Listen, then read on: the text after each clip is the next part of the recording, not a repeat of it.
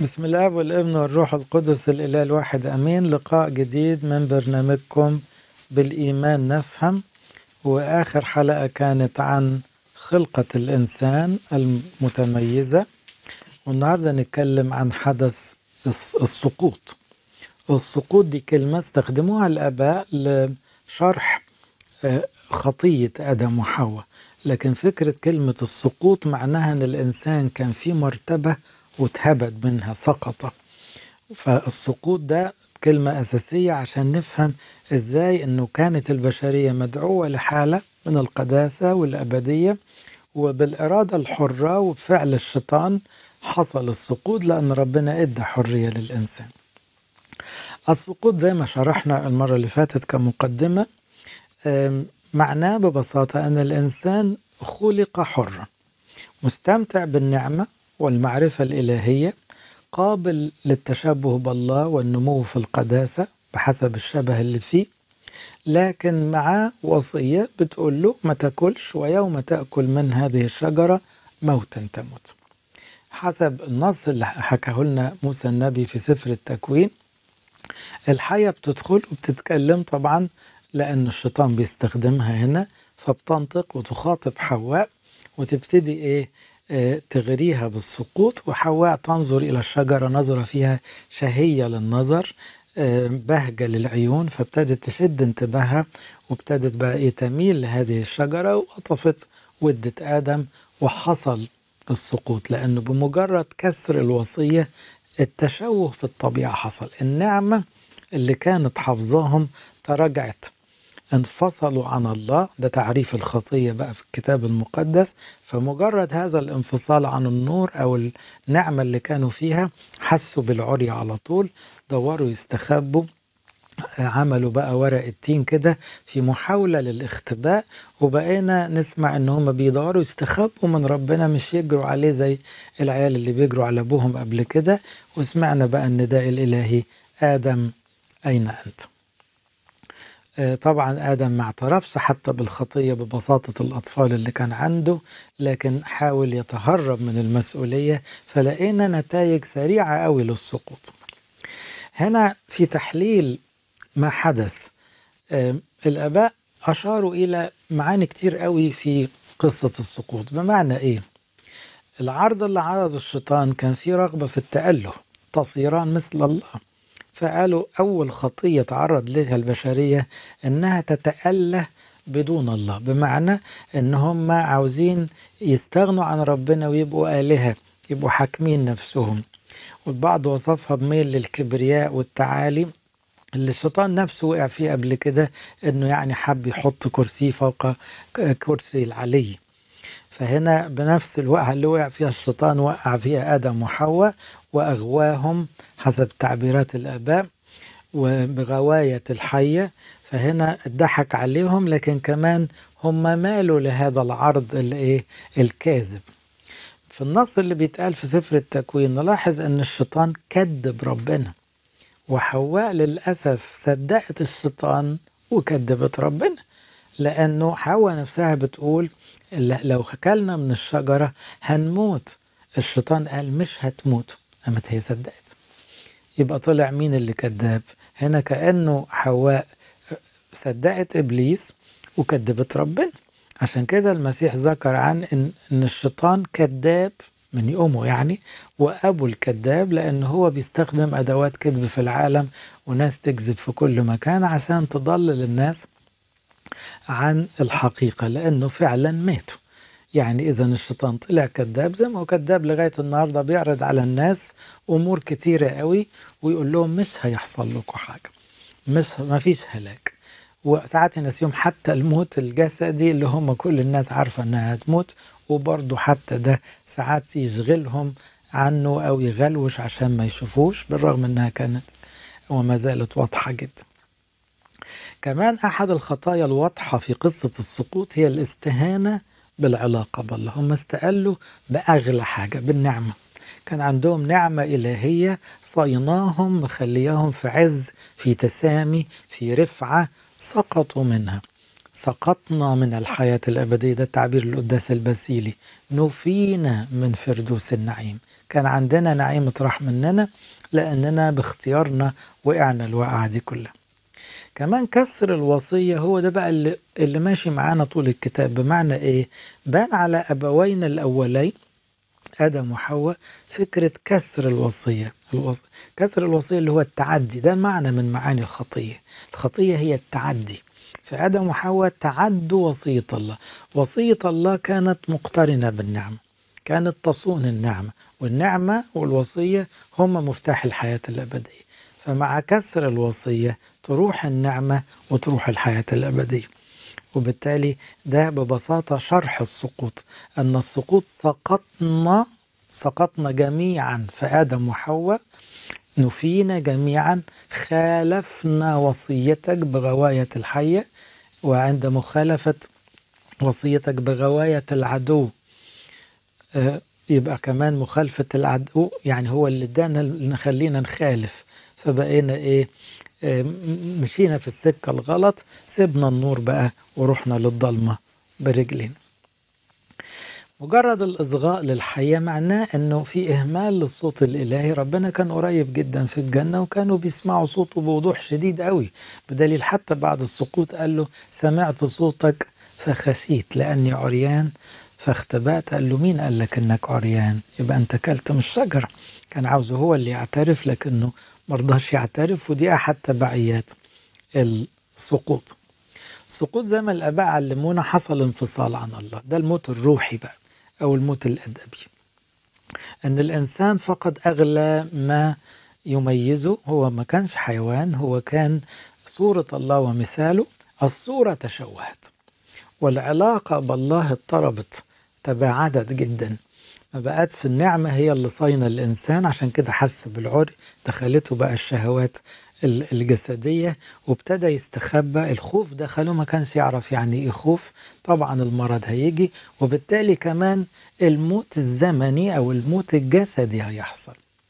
وهنا بعض المبتدعين الجدد بيحاولوا يقولوا أن كل ده اسمه نتيجة مش عقاب. يعني عاوزين يخلوا قصة آدم وحواء قصة خالية من العقاب الإلهي، عاوزين يحملوها بس على فكرة غلطة وليها نتيجة. بصوا أحبائي، لو حاجة غلط النتيجة دايما نتيجة مباشرة متوقعة. بمعنى إيه؟ واحد لو كل من السم يتسمم، دي اسمها نتيجة. لكن مثلا واحد قتل واحد فالحكومة مسكته وسجنته ولا أعدمته، ده اسمه عقاب. هو ضمنيا في نتيجة بس ده عقاب. ليه؟ لأن في قرار، في هنا قاضي، في حكم. ففي كتير من الجداد دول يعني بيحاولوا يشككوا الكنيسة في قولة أنه لا مفيش قاضي، مفيش حكم، مفيش عقاب، مفيش حساب، مفيش قصاص، بالرغم أن دي كلها كلمات كتابية. وآدم وحواء ما هم إلا دفعوا نتيجة أخطائهم. الكلام ده الحقيقة مش في الكتاب. بدليل إيه؟ هو آدم وحواء لما غلط ربنا مسك حواء وقال لها بالتعب تلدين أولادا. هل دي نتيجة طبيعية للي حصل؟ كان كل اللي هيحصل موتا. ولو كانت نتيجة كان لازم يموتوا في لحظتها. لو هي نتيجة مباشرة بمعنى أن الشجرة دي فيها سم مثلا، كانوا ماتوا في لحظتها. هما ما ماتوش في لحظتها، هو الموت دخل في الطبيعة البشرية. موت دخل إلى العالم بحسد إبليس. يبقى هنا ما نقدرش نقول إنها كانت نتيجة، لا، في عقاب. العقاب ده لما راح لآدم مثلا قال له الأرض ملعونة، الأرض بسببك، هتطلع لك شوك وحسك، بعرق وجهك هتاكل خبزك. عملية العرق والتعب والشوك ده كل ده عقاب إلهي، تأديب. إذن هي الحكاية مش نتيجة فقط. النتيجة المباشرة أن في انفصال عن الله. إذن في موت جسدي هيحصل بعد زمان هذا مقدار، آدم عاش زيادة عن 900 سنة.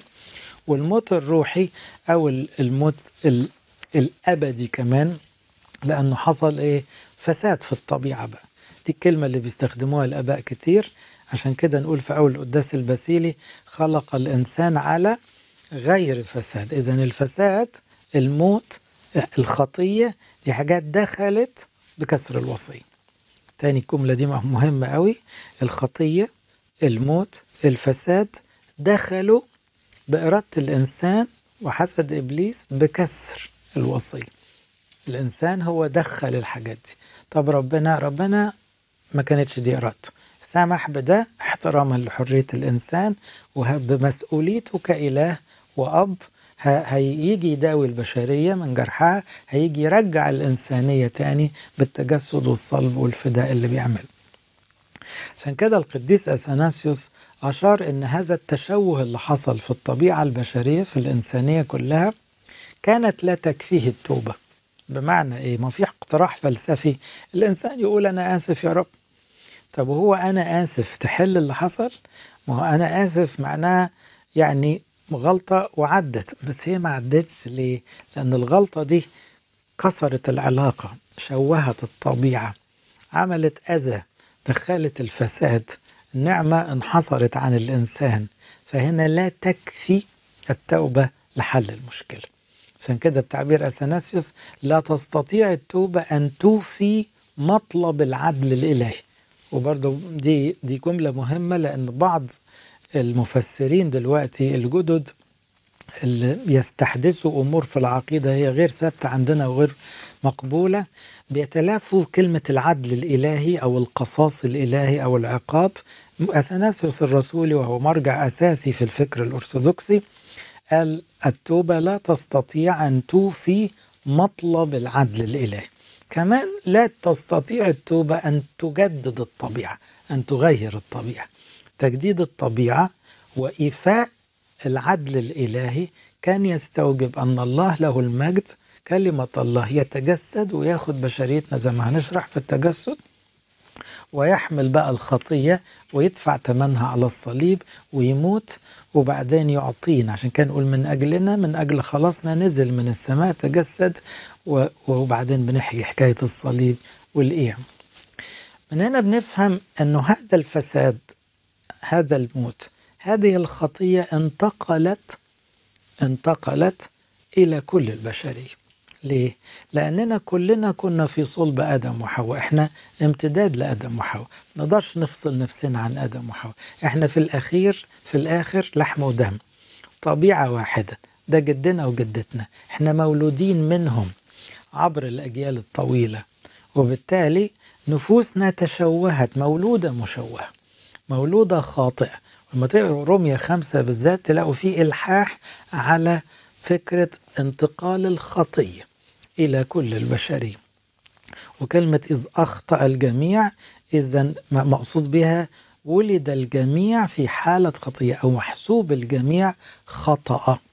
وكلمة محسوب خاطئ برضو موجودة في رومية 5. فبولس الرسول عشان يشرح آدم عمل فينا إيه، قال الخطية دخلت في آدم وسرحت على البشرية كلها، ودخل وراها الموت والفساد. آدم الجديد ربنا يسوع له المجد جدد الطبيعة بالفداء، رفع حكم الموت، شال الفساد من الطبيعة البشرية. ومن هنا بنقول في وراثة خطية ولازم لها معمودية. ليه بنعمد الأطفال؟ لأن الطفل صحيح شكله بريء، بس هو واخد طبيعة مشوهة، هو مولود بالخطايا، فالمعمودية بترفع عنه الخطية الجدية. ولو واحد كبير هترفع عنه الخطية الجدية والخطايا الفعلية اللي عمل، بس ده في حالة إيه؟ إنه بقى واعي وتايب عن خطاياه الفعلية. أما الطفل مش متصور إنه هيتوب لسه، لكن الخطية الجدية اللي ممكن أقول ملوش ذنب فيها، هو كمان بياخد معمودية ملوش فضل فيها، لأن مدفوع ثمنها في دم المسيح والفداء اللي المسيح قدمه كفارة للكل. لكن يحتاج الإيمان، والإيمان ممثل فيه والديه اللي هم عارفين إنه ادوله هذا التشوه حسب الولادة البشرية، بيدوله بقى نعمة الخلاص في المعمودية. عشان كده تلاحظوا إنه كان في مجمع سنة 418 لما طلعوا ناس بلاجيوس بالذات ابتدى ينادي بأنه الإنسان لم يحمل خطية آدم، وحرم كل من يعلم بتعليمه.